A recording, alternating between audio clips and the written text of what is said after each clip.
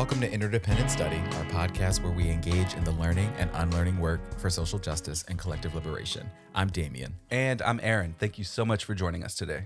For those new to our podcast, Interdependent Study is meant to be a space and community for folks who believe in and want to do the work of social justice.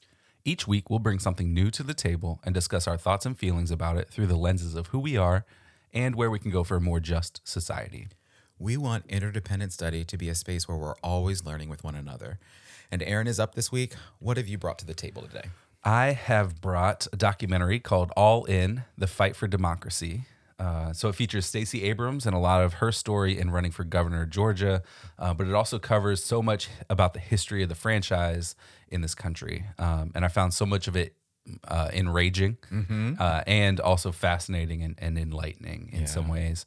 And it was also super dense. It took me, I think, almost 3 hours to watch it, which is just under twice as long as it actually is, because I kept pausing to absorb something or look something up in different pieces. So there's a lot of history in it, and they did a really great job of connecting it to the current day voter suppression efforts that are happening around the country that we'll continue to talk about throughout today's episode, including making those connections to what happened in Stacey Abrams' gubernatorial campaign. But there was just so much stuff in history that I learned here that I'm now kind of grateful to know. So yeah, there's a lot to talk about here. Yeah, there really is. I agree with you. This was really dense, and it also took me a very long time to get through it. And you know, that was. I'm grateful for that, right? As you said, right? Because there's so much great information here, and I'm really excited for us to talk about this documentary today because, again, I think it was really an incredible film, and in my humble opinion, I think it truly warrants being a must-watch documentary for everyone. So if you're listening and you haven't checked it out yet, you know, please do.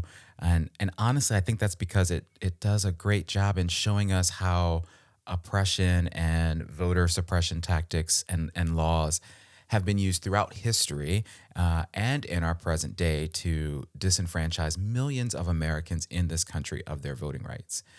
And it's one of those things that is just so appalling and so frustrating and so fundamentally wrong that it definitely hurts and is infuriating to hear and read about it and see happen. But it's also one of those things I think that we can't turn a blind eye to, right? And we have to address and keep fighting in terms of all of our collective rights, right? Yeah. And, you know, as this film points out so beautifully, I think, you know, this country and we are a democracy, right? And every person's voice and vote matters. And so that's why this is so important. And as you mentioned, this documentary features Stacey Abrams, who I think is just a remarkable human being on top of being a great politician and a voting rights activist, you know, and she is out here truly fighting the good fight on behalf of all of us and our rights. So I think there's definitely lots to appreciate about this documentary, you know, and this is sort of hard to say because I think all of it was fantastic, but I think there were two main things that I appreciated about this documentary, and I think what make it a must-watch for everyone. The first is the fact that this documentary presents both the history of how the right to vote came to be in this country and the history of voter suppression in this country. Yeah. And those are important histories to know and understand in the context of this conversation and the state of our country. And the second is the education that this documentary does around the different types of voter suppression tactics and laws that exist, and how those are playing out in real time in our country. And I know we'll talk a little bit more about that, I'm sure. But you know, I think there was just so much to learn from this documentary. There's definitely a lot that I learned from watching it. You know, and so again, I highly recommend it to everyone listening. And I truly believe that the lessons and information presented in this documentary, especially as it relates to, you know, the history and present conditions of voter suppression in this country, are important pieces of our continued conversations and fight for justice and liberation. Yeah, absolutely. There's a lot to learn in this documentary. So yeah, let's dive into some of this history. So, All right. when Carol Anderson, who's a scholar who wrote a book called White Rage, I believe. So she started talking early-ish about Reconstruction and how much actually changed pretty radically in that period of Reconstruction that was short-lived. I wasn't surprised about how she was talking about it, but I guess I kind of was a little bit. I just don't think that we talk enough about that period of actual like growth of Black citizenship. Yes. In Reconstruction, and the sort of progress that was made there. Right, like I know a lot more about the history of Jim Crow, Right. and the violence and the Klan and lynching and all. Like I'm much more aware of that than I am of the period of Reconstruction where Reconstruction was actually happening. Yeah. So that piece of it stuck out to me. And another piece of that is how it ended, how Reconstruction, like basically how the rug was pulled out from underneath Reconstruction, Right. where there's a vote to withdraw Northern troops from the South, and that vote only passed by one vote in Congress.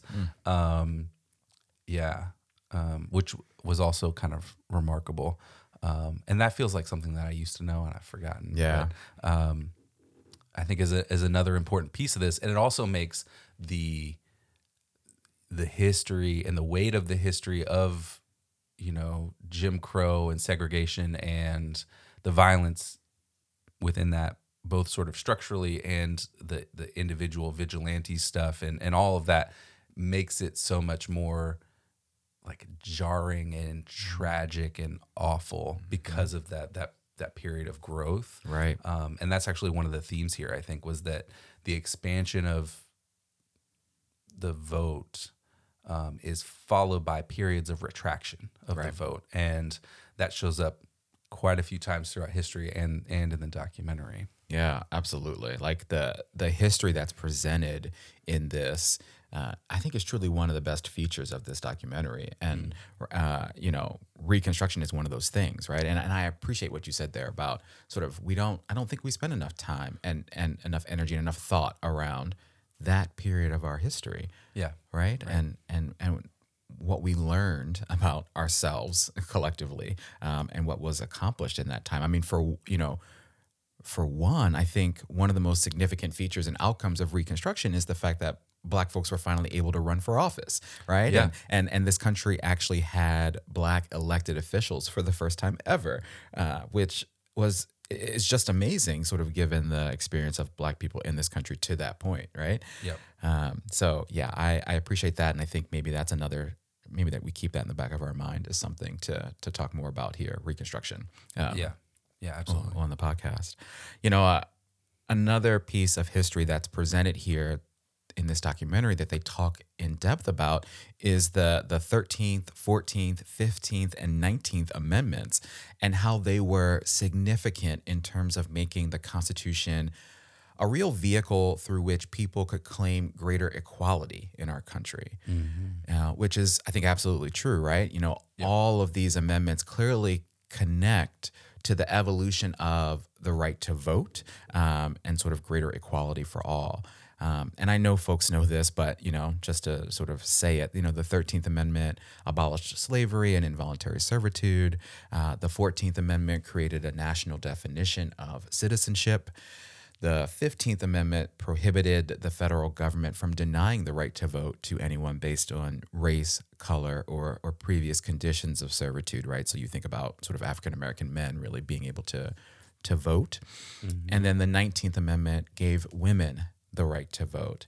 And, as an aside, I appreciate it how one of the historians, I'm sorry, I can't remember who, in this documentary walked through the fight for the 19th Amendment and the women's suffrage movement, because it reminded me of our conversation and our episode about the soul of America, right? Same, and we learned so much about their different the various tactics that they used, and how that was sort of one of the biggest protests in Washington D.C. At the time was for for the women's suffrage movement, and so I appreciated that for sure. But yeah, I just appreciated all of the connections made here in this conversation about voter suppression and voting rights to the passage of these amendments. But that certainly isn't the full story, right? No. Yeah, you said you named the 13th Amendment abolish slavery and involuntary servitude. I almost jumped in and said asterisk. Yeah. Because there's a big one. But yeah, so I think I'll get to that in a second, I guess. But that's the period of expansion, right? Like that I was talking about. So this theme comes up again. And so that was then followed up with black codes and different nefarious plans concocted by states to deny black people the right to vote, using some of the loopholes that were present in those amendments. Right. And so I think it was Carol Anderson who said in the documentary, if you can't say you don't want black people to vote, then how do you stop black people from voting? Yeah. And so that's what they did. So she talked about the Mississippi Plan of 1890, which was a constitutional convention for the state, I believe. And that basically stripped away the rights of black people to vote and own firearms and a number of things that created, like, again, this second-class citizenship status ratified in the Mississippi Constitution, which, they only just recently removed the Confederate flag from their emblem from their flag, right? How about it? Feels entrenched there in terms of that. So, these white people found ways to reify white supremacy post abolition of slavery and enslavement, but they used that loophole in the 13th Amendment that allowed involuntary servitude in response to somebody being found guilty of committing a crime. Right. Of some kind. And so that connects back to the black codes. And so they found ways to criminalize black people, right? And so it was a way to recreate the system of enslavement and white supremacy, but make it look different or make it sound different or put up a under new management sign out front. All right. And yeah, so one of the examples that stuck out to me that I think Carol Anderson said is you could be arrested for loitering. Mm-hmm. And by loitering, I just mean I was waiting outside of a store because my wife was shopping inside the store.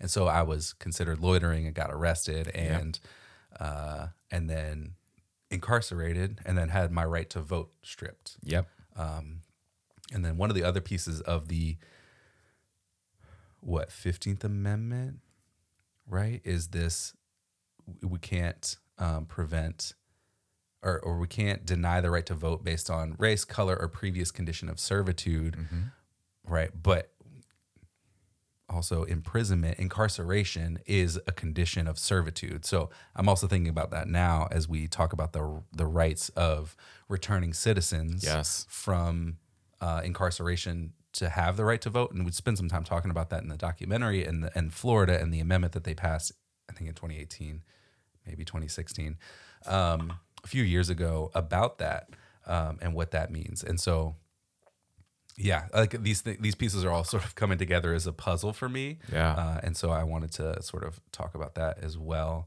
But, what I'm saying isn't really new either, right? Like the documentary 13th covered a lot of this and explained it in depth and in more detail and with more expertise than I have. So, Absolutely. Yeah. I mean, the documentary 13th is a great watch.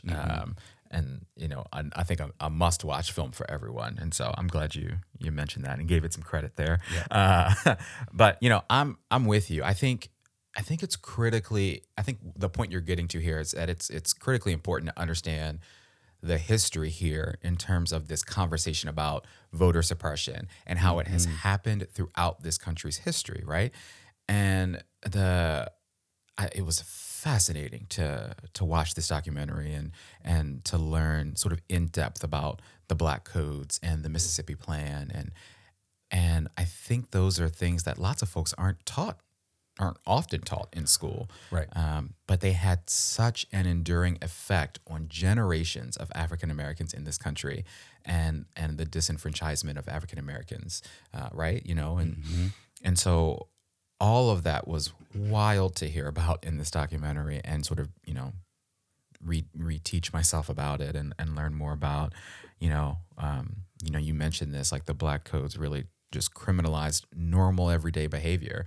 And the Mississippi Plan, did things like enact poll taxes and literacy tests and other voter suppression tactics that specifically targeted black folks in the state. And so, I think all of that was just terrible. And we see the roots of those things still embedded in many of the arguments against the Voting Rights Act and in the voter suppression tactics and laws we see today. Yeah, absolutely. And you said literacy tests, and that reminded me of one of the moments in the documentary. There's a law professor Oh, yeah. who said he brings one of the literacy tests to his law students. Yeah. His second and third year. Third year law students, and none of them pass it. Yep. None of them, because they weren't really tests. They were tricks, right? Yep. Like, so if you remember those trick questions that your teachers in elementary school used to ask you on quizzes, it was just a test full of trick questions. Yep. So even students who were studying law couldn't pass that and find their way through those trick questions. So that's literacy test is also a misnomer in a lot of ways too, right? All right, so you mentioned Voting Rights Act. Let's start talking about that. I think this is another part of that expansion of the franchise that pushes and expands the vote to more people, and then it also names states that have a consistent history of denying the right to vote to black people, and creates some checks and balances for how they manage their elections. Right. And I think that's huge. Yeah. Right. Like it led to a lot of expansion of the franchise to people. Well, and I should say, I want to say the documentary also does a really good job of talking about sort of states like Arizona that also denied this for Latinx folks, right? And that's a piece that I think a lot of people don't know too about this country's history, and that's real sort of state history stuff, like the conversations around Arizona specifically. So, I sort of also wanted to highlight that, because it isn't just so much of our country's history is focused on, the history of black folks in this country, and how this country has, really done a disservice to black folks in this country. But that's another piece of this too. Yeah, absolutely. And in the documentary, they talk about how the 15th Amendment was actually never ratified by California or Oregon, right? Because they thought that would mean that Chinese people would be able to vote, and they didn't want that to happen either. So there's like these elements of different ways of trying to exclude and oppress people based on their race and color throughout the history of the country as well. So that's a great point. Yeah. And so, I think that's a great point. And the Voting Rights Act was also huge, right? So Carol Anderson points out, I feel like I'm quoting her a lot here. She's fantastic. Drawn to her work. Yeah, she's great. Yeah. How many more black people were registered to vote following the passage of this law, and it's something like 60% of black men were registered to vote in Mississippi following the passage. And then that was up from something like 3% following World War II, which it was at 3% because like there were legitimate practices of suppression through violence outside of the other ways that they suppress the vote through poll taxes and literacy tests and other pieces. Right. So she tells a story of a veteran who gets assassinated because he voted. Is the only black person to vote in his county after World War II.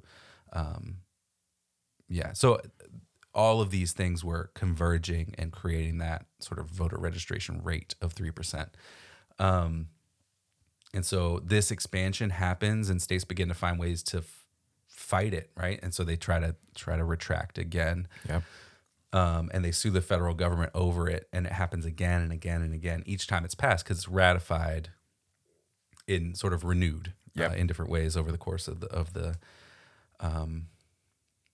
history. And so it's also something that they note that like the renewals were signed by Republican presidents. I think Reagan signed one, and then George W. Bush signed one, and they were sort of thrilled to sign them. And now it seems like the party's platform is to not expand the franchise to people.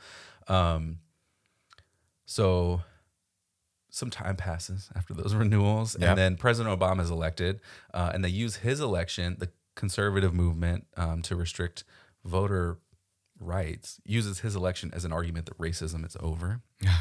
Right. Right. Yeah. Congratulations. Yeah. It's over. So that's, ludicrous. And this argument won in the Supreme Court. The Voting Rights Act was gutted by the Supreme Court, and states with a history of voter disenfranchisement were able to make decisions about voting procedures without consulting the Department of Justice, which they had to do previously. And then after that, voter ID laws started to pass across the country. Yes. There's voter ID laws now. They showed a map in the documentary, like in all over the place. And in most places you have to pay to get an ID, Yeah. right? So it's a fancy poll tax. And it sounds reasonable, which is one of the things that I think, again, Carol Anderson says is like, they find things that make things sound reasonable, as like security measures. You can take a step back and look at it and you're like, well, one of the other things they mentioned is that only 10% of the voting population don't have a government ID that's covered in most of these Right. things. And so in most of these voter ID laws. So, the right starts couching these new laws as election security to prevent fraud, as if that's something that's widespread and they have evidence of, and they don't. And so it's just more ways of finding ways and spaces to contract the right to vote from people. Yeah, I don't have my notes in front of me from the documentary, but one of the examples is North Dakota, right? And it's the Yes. Native American population there, and many of them don't have government issued IDs or IDs that would work with this voter ID law in Yeah. North Dakota, because many of them have PO boxes, Yeah. and they don't have land that has a physical address. Because the government has to issue them the state government has to issue them a physical address. And so if the state government just doesn't issue you a physical address and then requires you to have a physical address, Right? Are you in your cars listening to this, folks? Like, you hear that, right? Yeah. what else is that other than intentional, stripping of the right to vote from people, who should have the right to vote? Exactly. Yeah. Also, because this is also stolen land, and so we're taking away, it's like we stole the land, built up a government on it, said you have to participate in this, and then said, no, just kidding, Yeah. we're not going to let you. Right. So Yeah. All of this is just wild, right? And it's incredible to me that so many people in this country, particularly our leaders and elected officials and judges all the way to the Supreme Court, as you just mentioned, Yeah. are actively fighting the Voting Rights Act, and are implementing policies and laws that, disenfranchise American citizens. It's wild to me, and it's so disheartening. I think Stacey Abrams said so many incredible things in this documentary. But one of the best things she said, and I'm going to paraphrase her here, she said, the United States is the only nation that makes it difficult for communities to own their power by requiring them to jump through hoops to participate in basic elections. It's pernicious because it convinces you that maybe it's not worth trying again. And when entire communities become convinced that the process is not for them, we lose them, and that's dangerous. And that's some real truth there, right? It's easy to see, especially when you learn about all of the voter suppression tactics and laws that are spelled out in this documentary, and they, share specific examples, state by state, as we just mentioned, North Dakota being one. And you also watch parts of this documentary and actually see footage of people on election day ready to vote, and they are denied that right, because of these laws. And a prime example of that is that we watch Stacey's own experience when she's trying to vote for herself for governor, right? She was told that, she showed up for early voting, and she was told she couldn't vote there at early voting because she had apparently requested an absentee ballot, which wasn't the case at all, right? Like she flat out said, I voted here since 1990 something, right? I've never requested an absentee ballot.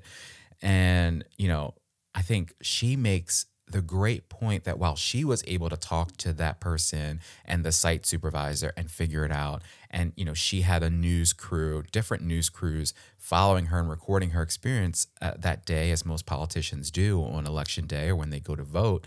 How many folks just accept that, like get all the way to the front of the line and hear that and just accept that response, and Yep. and then leave. Yeah. Yeah, I think that's something that they talk about in the documentary, is like all of the ways that Brian Kemp, who's now governor and was Secretary of State and in charge of the election there, sort of found ways to limit the number of people who voted, and so they combined precincts and then only gave them like a certain number of machines, and then so many machines broke down on election day. Like there were stories throughout the documentary about people who stood in line to vote for hours and hours, and they were like, I was here first thing in the morning before it opened just so I could do this and then go to work or whatever it was, and it was almost noon and they're still there waiting to get inside to vote because there weren't properly functioning voting machines. And then they also said that some of the people who are like supervisors that like Stacey Abrams had spoken to weren't trained properly on how to manage some of these things and manage like provisional ballots and sort of the different functions of like something isn't quite right here. Let's get you like figuring, let's take care of it in this way. Like they just didn't do any of that training for people. And so the system wasn't set up to accept the number of votes that they needed to have, like the number of people who are voting, right? Yeah. Or to turn them away in some way because the paperwork says you requested an absentee ballot. It's like, well, I didn't. Yeah, right. Yeah. This is the nicest way to put this. I didn't need this documentary to tell me this, but Brian Kemp is a real piece of tea, right? Yes, he's absolutely, real piece of trash.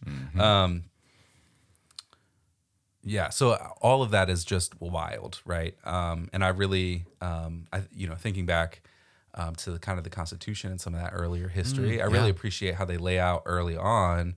And I think this connects to what you were saying, Stacey Abrams said about how the country sort of convinces you that maybe it's not worth it to vote, is that there's no right to vote guaranteed in the Constitution anywhere.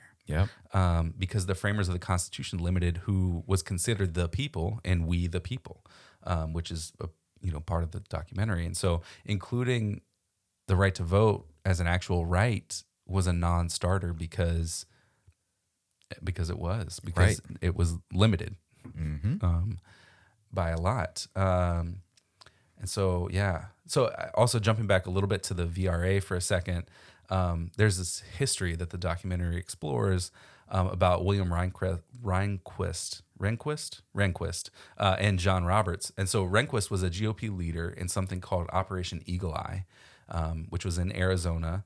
And it was an attempt to limit and challenge Latino voters in Arizona, in Maricopa County back in the 60s.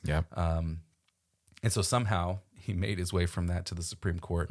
And then he also mentored John Roberts, who is now the current Chief Justice, and took over the Chief Justice seat from Rehnquist. And so it's no wonder why John Roberts was opposed to the VRA and voted to gut it in 2013 when that was gutted. He was mentored by somebody who actively tried to suppress the vote in the 60s. And so there's this long history of that mentorship and that, I guess, leadership in trying to limit the right to vote.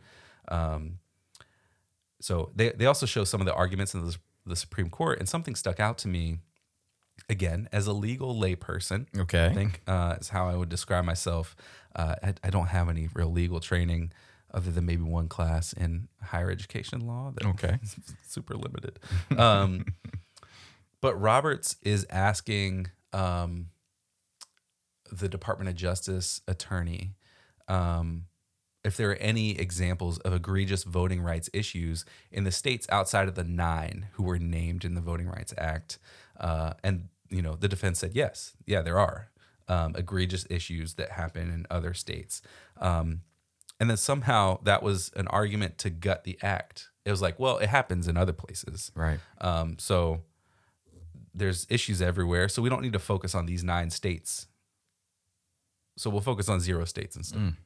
Yeah. And it's amazing. It's like, well, are there errors everywhere? Yes. All right, then we'll do nothing Yeah. instead of doing something. So yeah. I think you are well on your way to possibly being a lawyer in your next life. Next life, probably not this one. Yeah.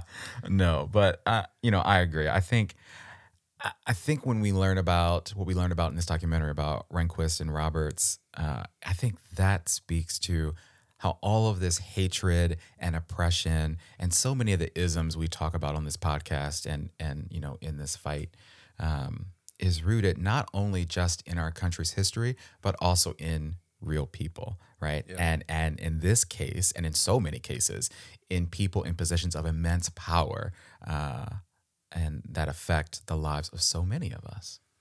Yeah.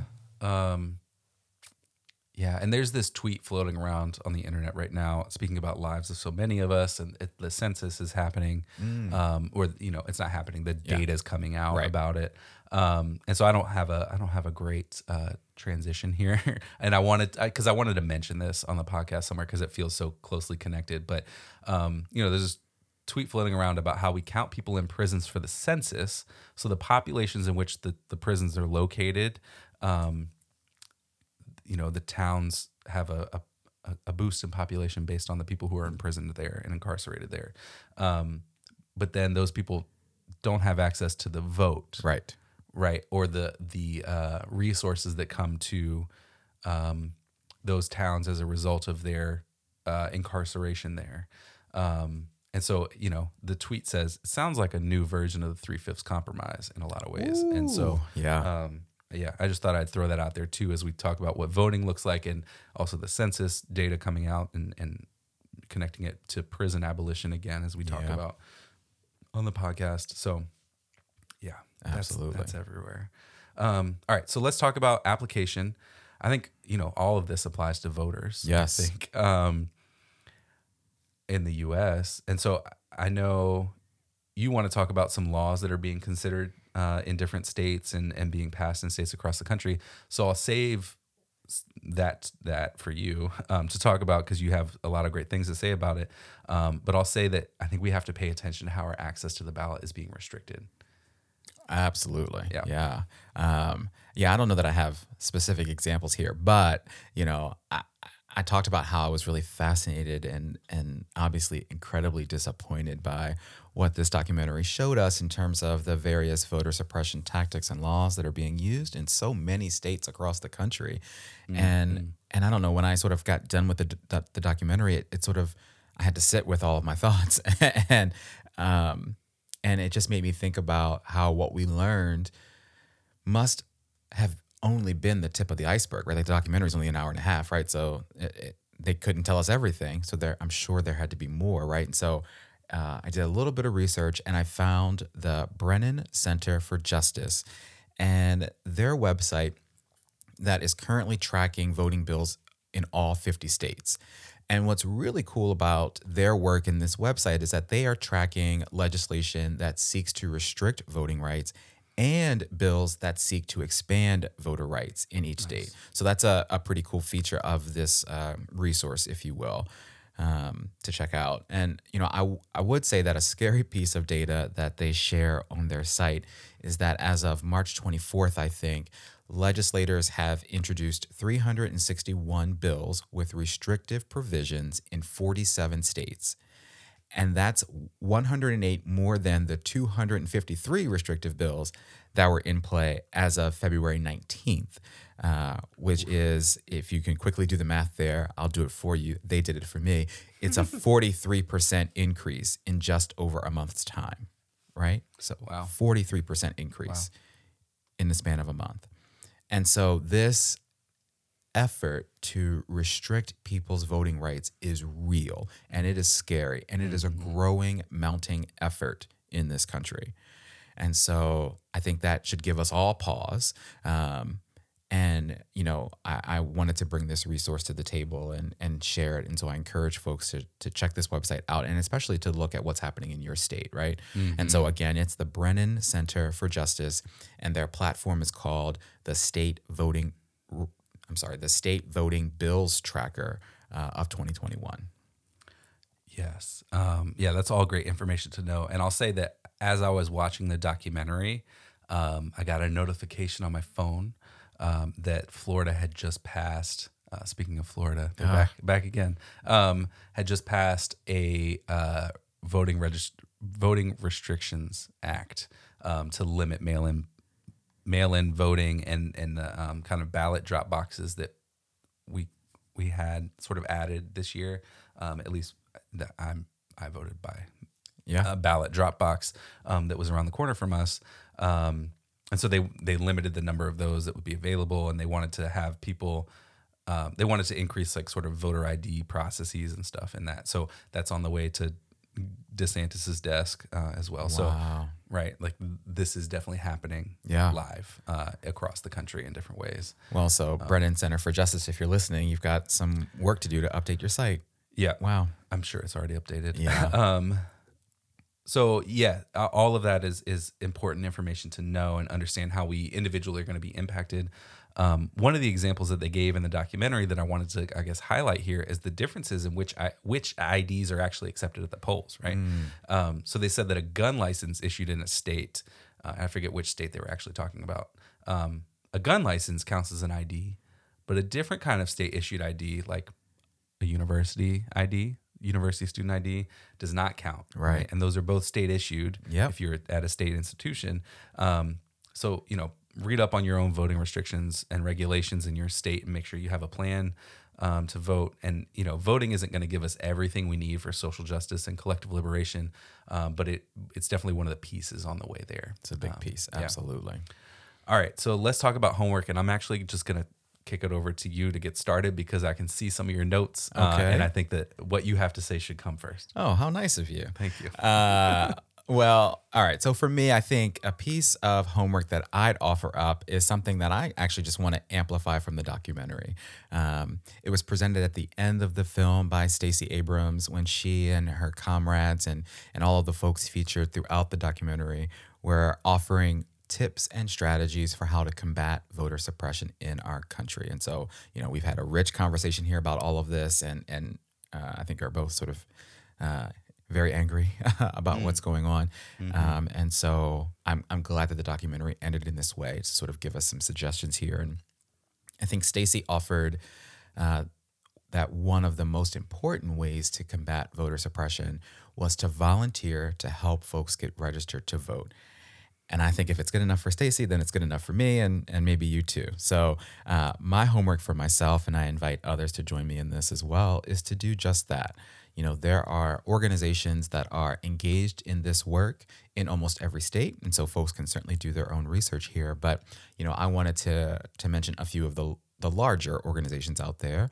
The first is Fair Fight, which is the organization that Stacey Abrams founded. And so since this documentary is about her, I wanted to highlight it. Fair Fight works to promote fair elections, as their name says, encourage voter participation, and educate voters about elections and their voting rights, both in Georgia but also across the country. And so that's one. A second organization is When We All Vote, which is a nonprofit, nonpartisan organization that works to increase participation in elections across the board. And When We All Vote might sound familiar to folks because a lot of famous people are involved in it, like Michelle Obama and Tom Hanks and Lin-Manuel Miranda and others. And so that's one to check out. And the last organization I want to highlight is Rock the Vote, which has been around since we were kids. I remember being a kid and watching them on MTV. But they are still out here doing the work as a nonpartisan nonprofit, doing this work really to engage young folks, which is so critically important. And the documentary even speaks to that as well. And so all of these organizations and similar organizations out there at the local and national levels, have many ways to get involved, to volunteer, and to donate. And so, I wanted to offer Stacy's suggestion as potential homework for anyone interested in that as a potential way to vote, to fight voter suppression in this country. Yes. Yeah. All that's really great. And in addition to that homework, I would add do a little research and pay attention to what's happening in your state, as we already said about voting laws. Yes. But also reach out to your representatives to let them know that you're for the expansion of voter access and not restrictions to the ballot. And so one of the things that I know is happening is the John Lewis Voting Rights Advancement Act was introduced by, I believe, by Maryland Senator Ben Cardin, but it's definitely being sort of tossed around as a potential law to pass in reaction to the Supreme Court's decision to gut the VRA back in 2013. And, obviously named for John Lewis. Yeah. Who is featured in the documentary. He is. He's featured. They show him crossing the Edmund Pettus Bridge in Selma, Alabama. Yep. Yeah. All right. So, Damien, you're up next week. What are you bringing to the table in our next episode? Absolutely. All right. So next week, y'all, I'm bringing an article from Harper's Bazaar called "The Diversity and Inclusion Industry Has Lost Its Way," which was actually published just last month in March. And I'm going to be fully transparent and share that I haven't read the entire piece yet, but it does seem like, from what I've read so far, it seems to be a fascinating article and certainly relevant to our conversations here. But from what I've gathered so far, in a nutshell, I think the article really talks about the diversity, equity, and inclusion industry, and DEI is sort of how it's referred to. Talks about that industry as a whole and asks a couple of key questions, which are, why does DEI so often inhibit the real change for which many are calling? And what would it mean to radically reimagine DEI? Which are big questions, right? Yes. So I'm looking forward to talking about this article, and I'm sure there may be some other resources that we bring to the table as well. And for us to sort of have a conversation about it and think about the ways in which this article applies to the work we do, and to the work we talk about and we do here on our podcast. Well, that sounds like it's going to get controversial. So looking forward to that one. Absolutely. If I know us, I think you're right. Yeah. All right. So we want to thank you for joining us and listening to Interdependent Study. And you know what I'm going to ask you to do. But in case you forgot, please follow, leave a rating and a review, share our podcast with your family, friends, enemies, whoever. And of course, give us a little follow on social media. Yes, we'd appreciate it. Thank you so much for listening to Interdependent Study. And remember, it's not about us, but it is about us. We'll talk to you next week.